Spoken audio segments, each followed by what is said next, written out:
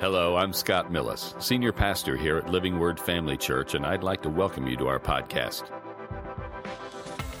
We want to thank you for joining us today, and we hope that today's message encourages you and equips you in your walk with Christ. Here's today's message. I'm going to continue this week along the same lines of last week's message, which is, so that makes this a 2-week interruption, in the... 2 more week interruption in the series on the gifts of the Spirit. Not the gifts of the Spirit, but on the Holy Spirit. We've had, I think, now 10 messages on the Holy Spirit. We did 9, then we had 2 baptism weeks, then I did number 10, and then last week, if I'm remembering right anyway, maybe I haven't gotten back onto this after baptism. I didn't go through my list. But I think that's what happened. I was going to get back onto the series of the Holy Spirit, and then we went a different direction last week. I still have definitely 1 and almost certainly 2 messages left in that series. But since Linda and Ver will be here next week, and I won't, by the way, I'll be in Tulsa. I'm going down there for the ladies' conference. I'm going down there for Refiner's Fire. My wife is going down there with 2 ladies from Mercy's Refuge, and I got to thinking, she was starting to dread the drive. And I said, I really wish I could go down there with you. She said, I would love that. And I got to thinking, in the nearly 26 years we've been married, I've been down there several times. She's been down there a handful of times. We've only been there together. We've only been in Tulsa once together, maybe twice. So I thought, well, maybe this is a good opportunity. I know there are several pastors that go down there with their wives, and then I'll have an opportunity to connect with some of them, as well as some dear friends and fellow ministers in Tulsa. So I won't be here, and so Linda's kind of subbing for me. So there was one more interruption, and regardless, I would be doing this message today, but timing-wise, it works out. I intend to wrap up that series on the Holy Spirit the Sunday 2 weeks from today, but that's up to God too, right? So anyway, the things that... let me ask you this. How many of you saw the Bonhoeffer play over the weekend? A lot of you did. I don't know, I haven't had a chance to talk to a lot of you, but it was great. It was a powerful message, powerful play, and very well attended. It was exciting to have so many different faces in here, and very people expressed their gratitude, especially the actors and the director and all and Joe and Doug, who wrote the play, were just effusive in their gratitude and their appreciation for everything that we made available to them. So it was a great opportunity to kind of just work alongside them. But part of what that play, and I'll refer to it a little bit later on, it dovetails nicely, the message of that play dovetails nicely with what we were talking about last week and what we're going to talk about this week. Remember, last week we talked about staying on mission, keeping our eyes on the prize and remembering what we're here for. Who are we? We are ambassadors for Christ, ambassadors of the kingdom. We have a mission. What is it? We are here to facilitate reconciliation between man and God, starting from the premise that we are all separated from God by our sin. And it's only through the finished work of Jesus Christ that we can be in right standing and right relationship, reconciliation with God. And our whole mission in life is to bring that message of reconciliation to others, to take as many people with us to heaven as we can. And what's our motive? This should be easy. If we are in Christ, our primary motive has to be love, right?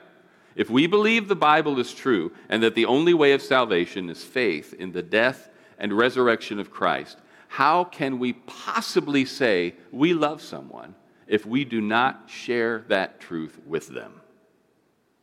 I've referred to this before, and I'm sure many of you have seen it. There was a YouTube video. I'm sure you still find it. Penn Jillette of Penn and Teller, the Magic Act, or Illusion Act. Very, very talented guy, but also a very strident atheist. He goes out of his way, I think, bends over backwards to say offensive things about religion and Christianity, as many people do. But he was sharing. It was just, you could tell he just set up his phone in his hotel room or something, and he says, I just have to tell you something that just happened that just kind of knocked me for a loop. And he talked about how he was walking out of a show, walked out on the street, and a fan came up. He was signing a few autographs, and one guy came up, grabbed his hand, said, I love your act. I'm a big fan. I want you to have this, and thrust a Bible into his hand. And he said, and at first I just kind of rolled my eyes. I don't believe in the Bible. I don't believe the Bible. I don't believe in God. He says, and nothing's going to change that. He says, but and I'm paraphrasing here. I don't have this thing memorized, but he says, my first reaction was to be mad at this guy, but then I started thinking, this guy obviously does believe in God, and he does believe the Bible, and this guy thinks that if I don't believe, that I'm going to burn in hell. And he likes me. For some reason, this guy loves me enough to put this Bible in my hand. He says, now, it didn't change anything. I still don't believe, but I got to thinking about all the people who do believe or say they believe. If you really believe I'm going to go to hell if I don't believe in the gospel, how much do you have to hate somebody not to tell them that? How much do you have to hate somebody to not risk alienating them, offending them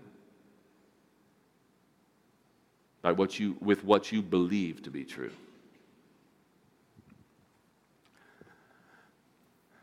And that's a good message for the world when people complain about, stop, you believe what you want, stop trying to shove it down my throat. I'm not trying to shove it down your throat. But if I'm right, you are in danger. And I love you too much not to not tell you the truth.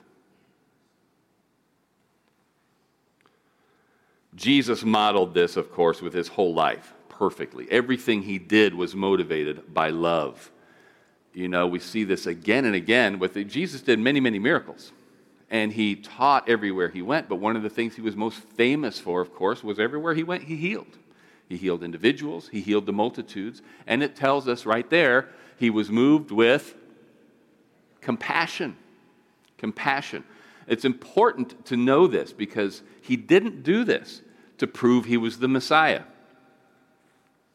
We've been through that before again and again. We'll go through it again sometime, I'm sure, but not today. Maybe we'll get into it a little bit today.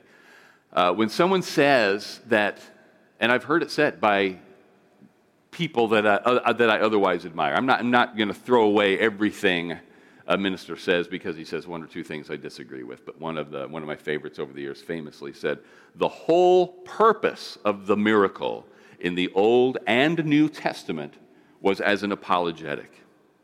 In other words, the only reason God ever worked miracles through anybody was simply to prove that he could, that he was God. He was really making the case that this is why Jesus did miracles. But when you look at the ministry of Jesus and people say the miracles Jesus did were God's stamp of approval on his ministry to validate the things that Jesus said. Did they serve that purpose? They did. Was that the primary reason Jesus did miracles? 100% categorically no. How do I know this? Because we see in one instance, when he was around people who were a little too familiar with him, that said he could do no mighty work there. He couldn't do any mighty work. Why? Because of the unbelief of the people. More significantly is when, on the occasion when people came up to him and said, hey, prove you are the Messiah, do a miracle. That's when he refused to do a miracle. Okay? It doesn't say he couldn't in that case. It says he would not. He said, what was his response? It's an evil generation that seeks after a sign. You want a sign? I'll give you one. Remember how Jonah was in the belly of the fish for 3 days and 3 nights? Son of Man's going to be in the belly of the earth for 3 days and 3 nights. Then you'll see. So he refused to do a miracle to prove he was the Messiah. I think that's pretty obvious evidence that he didn't do miracles to prove he was the Messiah. That wasn't the purpose of the miracle. What was it? He loved people. When he healed, he was moved with compassion. he was moved with a strong conviction that what was wrong with these people shouldn't be wrong with these people because they were remember, he ministered almost exclusively to Jews, to covenant people. He says, should this daughter of Abraham remain bound in her condition even one more day? You're going to tell me I can't heal her on the Sabbath? She has a right to healing. It's not just that I feel sorry for her and she's hurting, so I'll heal her. It's a right, a covenant right for her, and I'm here to enforce that. He was executing judgment on sickness and disease in the lives of God's people. So, love was his motive. Love was his motive, we know, for enduring the cross. Let's read this out of Hebrews chapter 12, beginning in verse 2. Looking unto Jesus, the author and finisher of our faith, who for the joy that was set before him endured the cross, despising the shame, and has sat down at the right hand of the throne of God. The joy that was set before him. This is not the joy of the cross. The cross was supreme agony. You know where the word excruciating comes from, don't you? And if you're going to describe pain, that's probably the strongest word you can use. It's excruciating pain. That word means out of the cross. The joy was beyond the cross. He endured the cross because he could see beyond it. He could see that because of what he was doing, we, all of us, could be reconciled to God. The joy that was set before him was you, me, in right relationship with God, with him. That was his prime motive. Was there another motive for how Jesus lived and ministered? Luke chapter 22, beginning in verse 41. This is Jesus at Gethsemane before the crucifixion. Verse 41, and he was withdrawn from them about a stone's throw, and he knelt down and prayed, saying, Father, if it is your will, take this cup away from me. Nevertheless, not my will, but yours be done. Then an angel appeared to him from heaven, strengthening him. And being in agony, he prayed more earnestly. Then his sweat became like great drops of blood falling down to the ground. Now here we see Jesus doing exactly what he said was his main purpose, the will of the Father. Now this point is a little bit ticklish for some people because depending on the tradition they're steeped in, some can see it as a challenge to the doctrine of the Trinity. And what I mean by that is since the Father, the Son, and Holy Spirit are one and in perfect agreement, then at no time can any member of the Trinity exhibit or display any desire or will that exhibits one iota of difference from any other member of the Trinity. And so when you say that, it wasn't at this moment, it does not appear to have been Jesus' will to go to the cross. Well, that puts him in, but he says, not my will, but your will be done. It's like we can't even imagine for a second. We are impugning the doctrine of the Trinity if we say that there was even a moment when Jesus' will was different from the Father's. But remember, Jesus ministered, he walked this earth as a man. He laid aside his godness, his glory, and walked this earth as a man without sin. This was the big difference. He had the Spirit without measure, and he did not wrestle with the same things you and I did by nature. He was subject to the same temptations, but he did not have that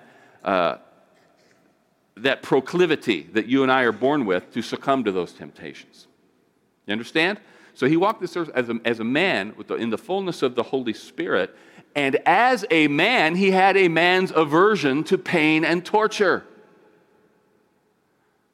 He wasn't saying, I changed my mind, Father. He said, if there's another way of doing this, let's talk about that. But the main thing, the overwhelmingly main takeaway from this passage is, I'm only going to do what your will is. There's our example. Love was what motivated him, but his determination and his purpose was to do God's will, the will of the Father. And here we look at the difference between submission and agreement. Any Rhema student will tell you that one of the most important and impactful classes you have to take as a first-year student is submission and authority, where you go through different levels and different manifestations of submission and authority. Biblically speaking, who is supposed to submit to who? And obviously, ultimately, we all submit to God. But there is a difference. People say, well, I'm submitted to my wife, I'm submitted to my husband, I'm submitted to my brethren, I'm submitted to my boss. And it's easy as long as you're in agreement. But it's not the same thing. You don't know if you're in submission until you disagree and still recognize your responsibility to submit. I often joke, you've heard some of the horror stories. I've tried to be, I've not gone into a lot of specifics, but my first occupational ministry position at Canaan Land was rewarding in many, many ways. I'll say it for the who knows how manyth time. I wouldn't trade that experience for anything, but I wouldn't repeat it for anything. But I've also said this. I learned about submission and authority. I learned a lot about submission and authority at Rhema. I learned submission and authority at Canaan Land because I've never butt heads harder with a boss or had the opportunity to butt heads. I tried not to butt heads, but I never found myself in disagreement so many times. And having to recognize, this is my boss. This is the guy God called me to serve. It's his call, not mine. So, Jesus in this case was operating in submission to the Father. And of course, he still had the love motive. He was still, the joy that was set before him was one of the things that enabled him to completely submit to the will of the Father and endure the ordeal of the cross. Anyway, as we talked about last week, our goal is to be like Christ. And that means being dedicated to the will of God, like Christ. Our focus last week, with a brief consideration of the 9/11 tragedy, and by extension, the many tens of thousands of people who die and slip into eternity every single day, was the necessity of fulfilling the Great Commission. That's still our focus today, but we're going to focus on it from a different angle. In Philippians chapter 2, beginning in verse 12, we read, we looked at this not too long ago, "Therefore, my beloved, as you have always obeyed, not as in my presence only, but now much more in my absence, work out your own salvation with fear and trembling. For it is God who works in you, both to will and to do for his good pleasure." Now that verse 13, we've talked about that. This work out your salvation, right? That's the same, that word work is katergodsamai. It's not work for your salvation. Salvation is in you when you confess Christ, and the process of sanctification, of lordship, and being conformed to the image of Christ is working that salvation that's in you out so that it can affect the world around you. But looking here at verse 13 for a second, before I come back, I jumped on the opportunity to drive me down there. They wanted to go down there, or interest in working with drug addicts for the simple reason I'd never been one. This wasn't part of the culture I grew up with. Did I know people who did drugs? Yeah. People who had, occasionally done it. I knew of people who had been addicted to Illinois. I wanted to move to Alabama and work with druggies. That's how I know. Because God is at work in you both to will and to do for his good pleasure. It's easy. Yeah, it's God is at work in you to do for his good pleasure. That's it's God says that you do. But he works in you. This is his kindness. He works in you to transform and I still more or less reject it. The wife/mother was writing this. She says, I hear all these stories about people who were called to the mission field and God just gave them, but he gave me the want to, gave me the desire to be there. And by the way, Philippians is such a great letter. If it's been a while since you read it, go home and read it today. And it's such a blessing. Stuff that will challenge you, and stuff that, of course, will encourage you. But, verse 12, we talked about the work out your salvation, but this in fear and trembling. That should arrest you. Should really get your attention. We were taught, most of us at some point, if you've been a Christian long enough, you've looked at the Bible long enough, that when you see the fear of the Lord, fear God and keep His commandments, in fear and trembling, fear just means respect. It doesn't mean be afraid of God. Guess what? It means a little more than that. It absolutely does mean respect. And when we emphasize, oh no, it doesn't mean to be afraid of God, what we mean by that, and what we should mean by that, is don't picture God, and some people do. Don't picture God as a God who is up there with a big stick in His hand, waiting for you to do one bad thing or have too much fun or something so He could go, aha, whack, smack you down. That is not His heart. But how many of you have had the perfect leader? Coach is probably a great example. One who drove you and pushed you to become, because he saw something in you. He saw the potential. And he coach but you love them. Really? Like 3 people? I'm so sorry for you guys. You've heard people say it in civilian life and military life. I would follow that man through the gates of hell with gasoline-soaked underwear. In Christ they exist. By a boss or a leader of any kind or a coach that you loved. I'm afraid to say. And it's one thing for somebody to call you out in the middle of a class. I'm thinking of I was a little bit of a lazy student in my ROTC days. But man, when you got called into the office of the professor of military science, and the first thing out of his mouth practically is, the time for discussion has passed.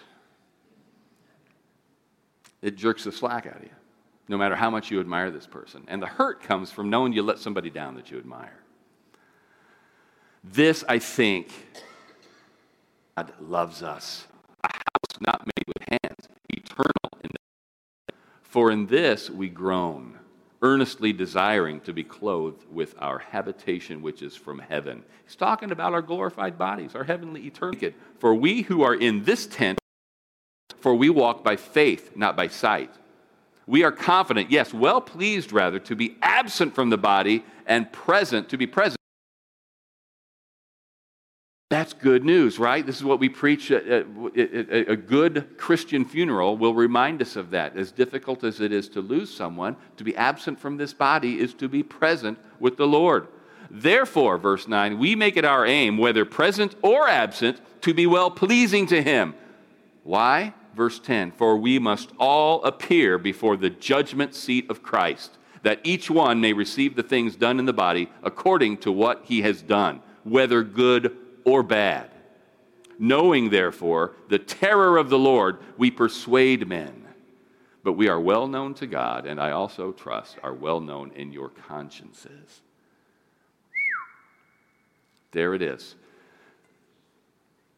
Knowing, while we are in this body, we're absent from the Lord.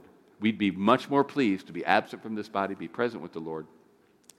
Knowing, therefore, that whether here or there, whether busy doing whatever we're doing now, or when this life is over, every one of us, he's talking about Christians. This is not the great white throne judgment. This is not selecting those who are damned and those who are called to eternal life. These are believers. Every one of us will stand before the judgment seat of Christ and give an account for what we did in this body, in this life, with the gifts that He gave us. Well, I can't do everything that you do. I can't do everything that Billy Graham did. He's not talking about what he gave somebody else. What did you do with what God gave you? We'll get there in a minute. 1 Corinthians chapter 3, beginning in verse 9. For we are God's We are God's fellow workers. You are God's field. You are God's building. According to the grace of God, which was given to me as a wise master builder, I have laid the foundation, and another builds on it. But let each one take heed how he builds on it, for no other foundation can anyone lay other than that which is laid, which is Christ Jesus. Now, if anyone builds on this foundation with gold, silver, precious stones, wood, hay, straw, each one's work will become clear, for the day will declare it, because it will be revealed by fire, and the fire will test each one's work of what sort it is. If anyone's work which he has built on it endures, he will receive a reward. If anyone's work is burned, he will suffer loss, but he himself will be saved, yet as through fire. I mentioned last week that I believe it is possible, and I think Scripture bears this out, that it is possible to be born of God and not know God. Meaning, again, that I personally know people who I'm convinced have confessed Jesus unto salvation, but they do not truly love Christ. And you can't know him without loving him. If you love him, you want to be able to stand before him on the day and hear this: well done, my good and faithful servant. You don't want to be standing before him smelling like smoke and brushing the ashes off.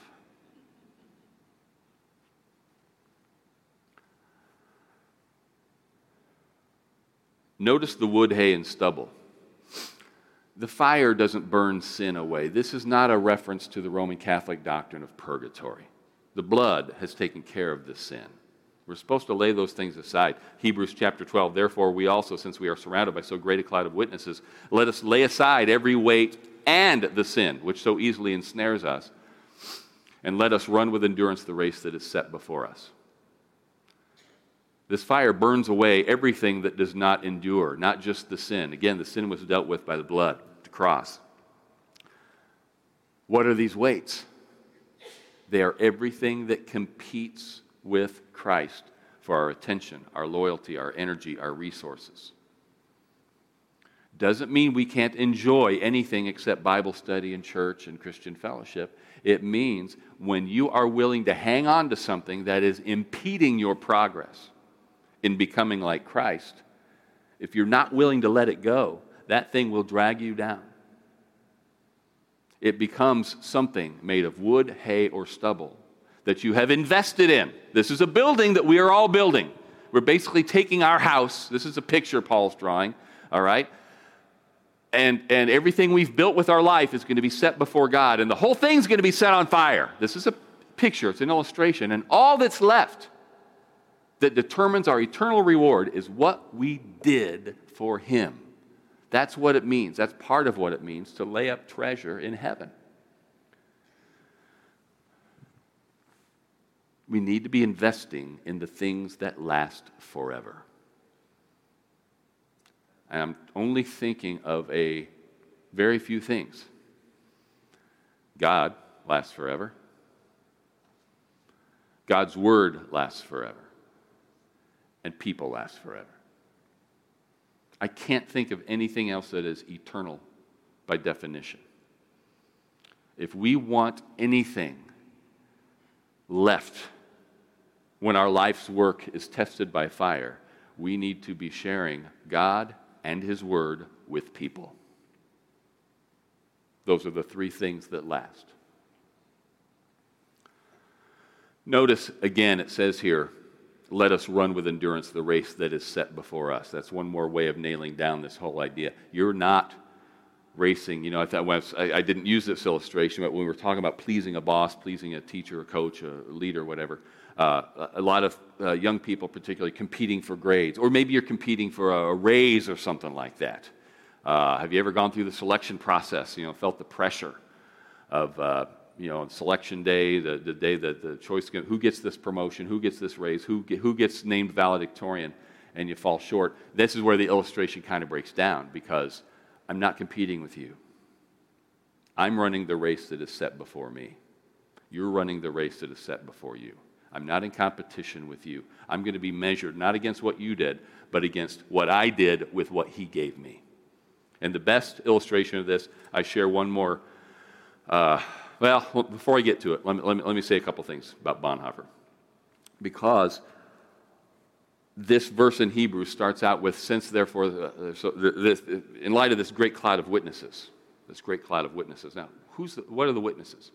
He was talking about, in the previous chapter, what we call the Hall of Faith, all these great men and women of God who did so much, who believed so well, and even died for their faith.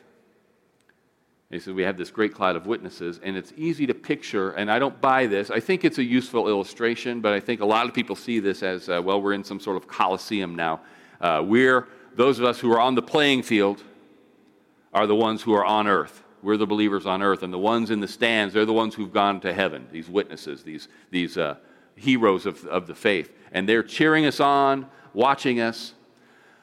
That's not the sense that they are witnessing. That word witness there is a legal term. And when you picture this judgment day, it's funny. It's only almost funny to me. It's more ridiculous to me, and I don't feel funny, I feel mad when I hear people or read people say, well, what are you going to say to God? You say you don't believe in God. What are you going to say if you find yourself standing before Him someday? And there's no shortage of ridiculous answers to that. Bertrand Russell said, I'll just tell him, you didn't give me enough evidence to believe in you. If you'd given me more evidence, I might have. Stephen Fry said, I would look at him and say, bone cancer in children, how dare you? Now, I get it. I get what people are saying. I know people personally that I won't name who at this point would probably say, if you were real, why did my life stink so bad? Why couldn't I do this? Why wasn't this better for me? In other words, I've had horrible life and none of it's my fault and you didn't do anything about it. I understand that there's evil and suffering in the world. But that's what irks me about a guy like Stephen Fry or Bertrand Russell when they say, you can't believe in God who is all good and all powerful. Because they act like they're the first ones to realize this, and that's been an issue for millennia. People have always had to deal with this tension. If God is all good and all powerful, why is there evil and suffering in the world? There are answers to that question. I'm not going to answer them today. But trust me, people have wrestled with this for years, and it's not easy. I'm not saying it's easy. I am saying this. I am quite convinced that when that day comes and those people are standing before God, that's not going to sound anything like what comes out of their mouth. It'll be, my God, my God, my God. And it'll be too late. The Bonhoeffer play. If you weren't here, and if you don't know anything about Bonhoeffer, this was not it was a biographical play, but it was not about his life. It was about one short season in his life when in the days leading up, just prior to Germany invading Poland and kicking off World War II for real, Bonhoeffer accepted an invitation to come to the United States for a couple of years and lecture and speak and teach, and churches were clamoring for some of his time, and a friend of his over here had made arrangements for him to tour seminaries and churches and whatnot, and to write in relative safety. He was already on the naughty list for the Nazis as they were clamping down on the German church, or controlling it and reinventing it. And even his students had urged him, go to America where you can still write and be a voice for us and everything. And as soon as he got over here, he started wrestling with, is this what God wanted me to do? I know I can be effective here, but is it what God has called me to do?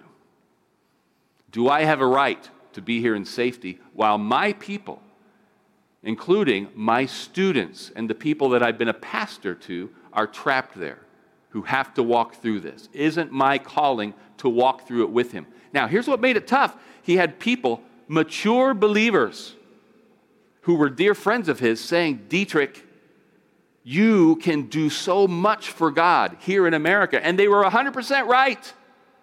I wonder what he would have produced if he had lived into his 80s and worked here with all the support and all the resources. But that wasn't the issue for Bonhoeffer. If you walked away, he was a great voice for truth and standing up for the truth, even against terrible opposition and even, and depending on where he was, overwhelming, whatever the zeitgeist was, which was Nazism in his home country. But if you came away from that play thinking, oh, here's the message, I need to be even louder denouncing President Biden, and I need to be denying ever more that he won the election. Or, if you're flip side, I need to fight these Republicans, or the demon rats, or I need to go get a Pritzker you-know-what sign for my yard because I need to be bolder like Bonhoeffer. You missed the point. The point was, what are you willing to do to obey God? He knew that going back to Germany was a huge risk to his life. And he could have easily justified staying here. The overriding concern was not what makes sense or what appears to do the most people the most good. It's what does God want me to do? In fact, what has God commanded me to do? So what's God telling you to do? How has he commanded you to live? One last parable now, and a couple more comments, and I'll close the message. Matthew 25. I'm going to read fast because it's a longish passage. Beginning in verse 14, this is Jesus speaking. For it will be like a man going on a journey who called his servants and entrusted to them his property. To one he gave 5 talents, to another 2, and to another 1, each according to his ability. Then he went away. He who had received the 5 talents went at once and traded with them and made 5 talents more. So also the one who had 2 talents made 2 talents more. But he who had received the 1 talent went and dug in the ground and hid his master's money. Now after a long time, the master of those servants came and settled accounts with them. And he who had received the 5 talents came forward, bringing 5 talents more, saying, Master, you delivered to me 5 talents. Here, I've made 5 talents more. His master said to him, Well done, good and faithful servant. You have been faithful over a little. I will set you over much. Enter into the joy of your master. And he also, who had the 2 talents, came forward, saying, Master, you delivered to me 2 talents. Here, I have made 2 talents more. And his master said to him, Why didn't you make 5 more talents, like the guy with the 5 talents? What was he judged by? What he did with what the master gave him. He said the exact same thing to the guy with 2 talents. Well done, thou good and faithful servant. You have been faithful over a little. I will set you over much. Enter into the joy of your master. He also who had received the 1 talent came forward and said, Master, I knew you to be a hard man, reaping where you did not sow, and gathering where you scattered no seed. So I was afraid, and I went and hid your talent in the ground. Here, you have what is yours. Boy, right off the bat, you see how bad the logic is? Reaping where you didn't sow? Who gave him the talent? His master answered him and said, You wicked and slothful servant, you knew that I reap where I have not sown and gather where I scattered no seed? Then you ought to have invested my money with the bankers, and at my coming I should have received what was my own with interest. In other words, if he's not saying, yeah, you're right, that's how I am. He said, if that's what you really believed, you could have at least put the talent somewhere where it would make money on his own if you weren't going to make money with it. So, take the talent from him and give it to him who has the 10 talents. For to everyone who has will more be given, and he will have an abundance. But from the one who has not, even what he has will be taken away. And cast the worthless servant into the outer darkness. In that place there will be weeping and gnashing of teeth. Now, I'm not going to break this parable down verse by verse. We don't have time. All I want to point out is that the servants, again, were not judged by their behavior that was due to some innate predisposition or charm or anything else. They were judged only on the basis of what they did with what the master gave them. You have been given gifts. Every one of you has something that God has given that he will absolutely demand a return on. You will have to give an account for it. Every relationship you have is a gift. If God puts you in the life of an unbeliever, he has called you to be his witness. Now, this needs to be organic. We don't meet somebody and say, a target, I see you as nothing more than a potential convert. No. What was Jesus' motive for healing people? Love, compassion. I meet somebody, I like him. I don't sit there and say, do I want to like this person? I better find out if they're a believer first. If I like you, I like you. And I've had some deep friendships with stone atheists over the years. Great conversation. But because I love them, I never stop trying to convince them. It's not, this is my duty. Or I guess I can't be friends with you. It's like, no, God put me in your life for a reason. Did I get saved? Every atheist friend I ever had? No, not by a long shot. But they knew I was a believer. They knew what I believed. Remember, if you really do care, this is what we say. It's not that I don't want to share my faith. It's just that I don't want to lose him as a friend. Do you know how selfish that is? Do you know how unloving that is? I'd rather you go to hell than me be unhappy for losing you as a friend. If I really care about this person, how can I not share the most important thing in my life? And that's what this all boils down to. And it brings us full circle back to this. Do I really love Jesus? Is he the most important thing in my life? Because that's the problem. We make our confession of salvation, but if we hide our light under a bushel, if we downplay our relationship with God in order to maintain a friendship or preserve a relationship with someone who is precious to us, then he is not the most important thing to us. And this is super important because God is not hanging that over your head just so he can use it against you or for you on Judgment Day. The whole point is that God loves them. He loves them more than you do. It can feel like a burden, but it is a privilege to be used by God to lead someone into eternity with him, to salvation. This is what God wants for them more. You should want it for them more than anything, and God wants it more than you do. You are the one with the privilege of being the one he uses. And maybe what he uses you for is to plant a seed. Maybe what he uses you for is to water that seed. Or you might get to be the one that prays with them. That moment of salvation and the new birth. God is good. When you think about these idiots who say these things about, why would I serve a mean, capricious, judgmental God? Stop it. God is the one who made us. Does he have laws? Does he have rules? Yes. Why? Because he made us and knows what is going to fulfill us. Jesus promised an abundant life that these people we love and don't want to offend are not going to experience if they don't know him. He longs to fill us with those things. Everything pertaining to life and godliness.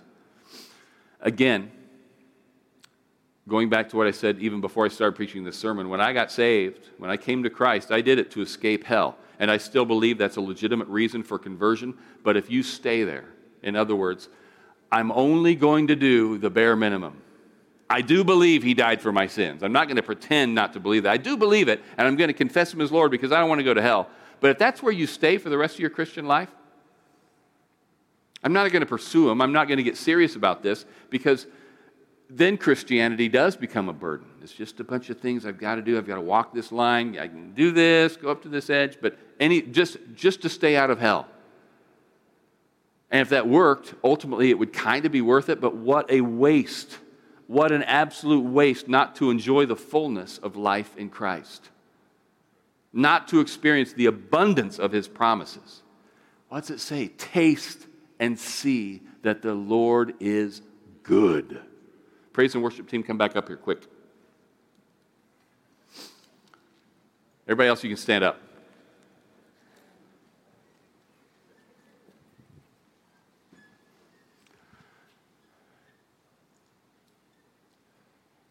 If Christianity I'm not going to ask for a show of hands because every time I ask for a show of hands, I expect at least half the people to raise their hands, and like 3 people do. And so it's discouraging. And since I don't want to identify with just 3 people, I won't say that I've ever experienced this. I will just say that some people I know have. I have. Has your Christianity, has your relationship with Christ, your identity as a Christian ever seemed like a drudgery? This is hard. Life is hard. We know that. But we can identify times in our life, if I weren't a Christian, this moment in life would be easier. We've got to be very, very careful in those moments. When those moments turn into days or weeks or in a season in our life, we need to pray like David. Restore unto me the joy of thy salvation. Restore unto me the joy of your salvation. We've forgotten that. We've forgotten how happy it made us to know when we first learned that God had saved us. And He'll restore that joy.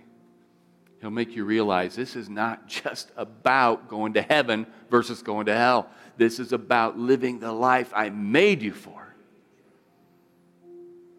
You can try a million things and succeed at all of them, but they will ultimately leave you empty if it's not what I called you to. A couple things, church. My first invitation is the most important one. If you have never made Jesus Christ your Lord and Savior, there is no other hope. He is not a truth. He's not an option. And I can't make you believe that, but young people, parents of young people, you need to nip it in the bud when somebody says, I believe, but that doesn't mean it's true for everybody. That is the most nonsensical, stupid statement. It's another one of those things I used to just kind of go, now it just makes me mad. You might as well say, I believe 2 + 2 = 4, but if it's 5 for somebody else, who am I to argue? Speaking of math, I've said this many times over the years. Mathematically speaking, if you just reduce it to a set of claims, it is mathematically possible for every religion in the world to be wrong. It is utterly impossible for every religion in the world to be right. Jesus himself said, I am the way, the truth, the life. No man comes to the Father but by me. So if Christianity is right, then every other religion is wrong. And if you're going to be bold enough to say every religion is right, you have to say, well, except Christianity, because Jesus wasn't telling the truth there. Well, why should I believe Jesus of all people? Because he rose from the dead, and we have excellent evidence of that. Don't buy into this lie. But science. How can I abandon science so I can be in faith? Brothers, sisters, go look at what science is doing these days. It is moving almost inevitably to the point of the only way to explain this, from the biggest to the smallest. When we look at space, when we look at star formation, the movement of the stars, this only makes sense with a creator, the fine-tuning of the universe. Just 10, maybe 20 years ago, when I first heard about fine-tuning, there were like 23 specific things in the cosmos that had to be fine-tuned just so we could have, not just in our solar system or even our galaxy, in the universe, all these interactions between forces have to be just right for there to be life.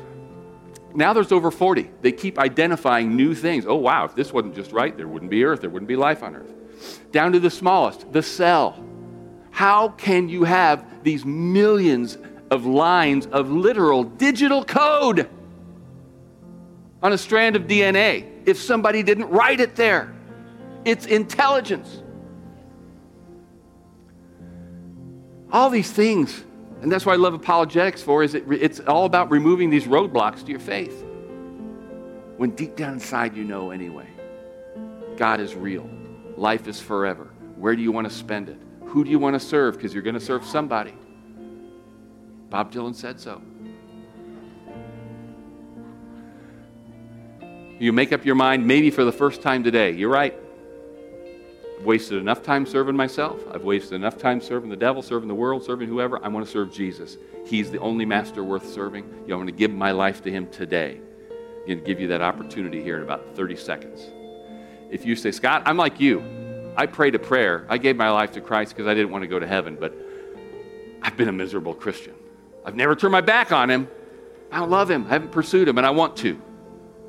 Give your life back to him. Say, thanks for not letting go of me. I'm going to start living. I'm going to start enjoying you. I'm going to start digging into your word so that I know you better. Recommit yourself to him today. And if you're not walking, you're like, I've never not loved Jesus. I got saved a year ago, 10 years ago, 30 years ago.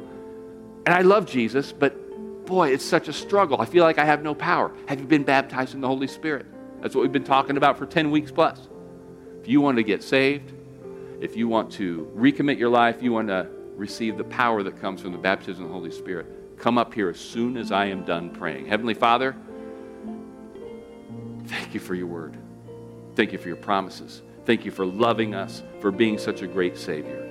I pray, Lord, God, I am asking you to do, Holy Spirit, asking you to do what only you can do, and that is to speak to every person in the sound of my voice about what you would have them to do now. Reveal yourself for who you are, convince and convict of the truth, and grant every person who has not made Jesus Christ their Lord and Savior the wisdom to recognize him for who he is, the courage to come here and receive that gift of eternal life, the humility to recognize their need, and speak to every one of us, if you would have us to step it up, point out where we have allowed you, the God, the author of life, to even begin to appear to be a drudgery or a burden. Forgive us for that, Lord. Reanimate us, quicken us today. In Jesus' name, amen. Thanks again for listening.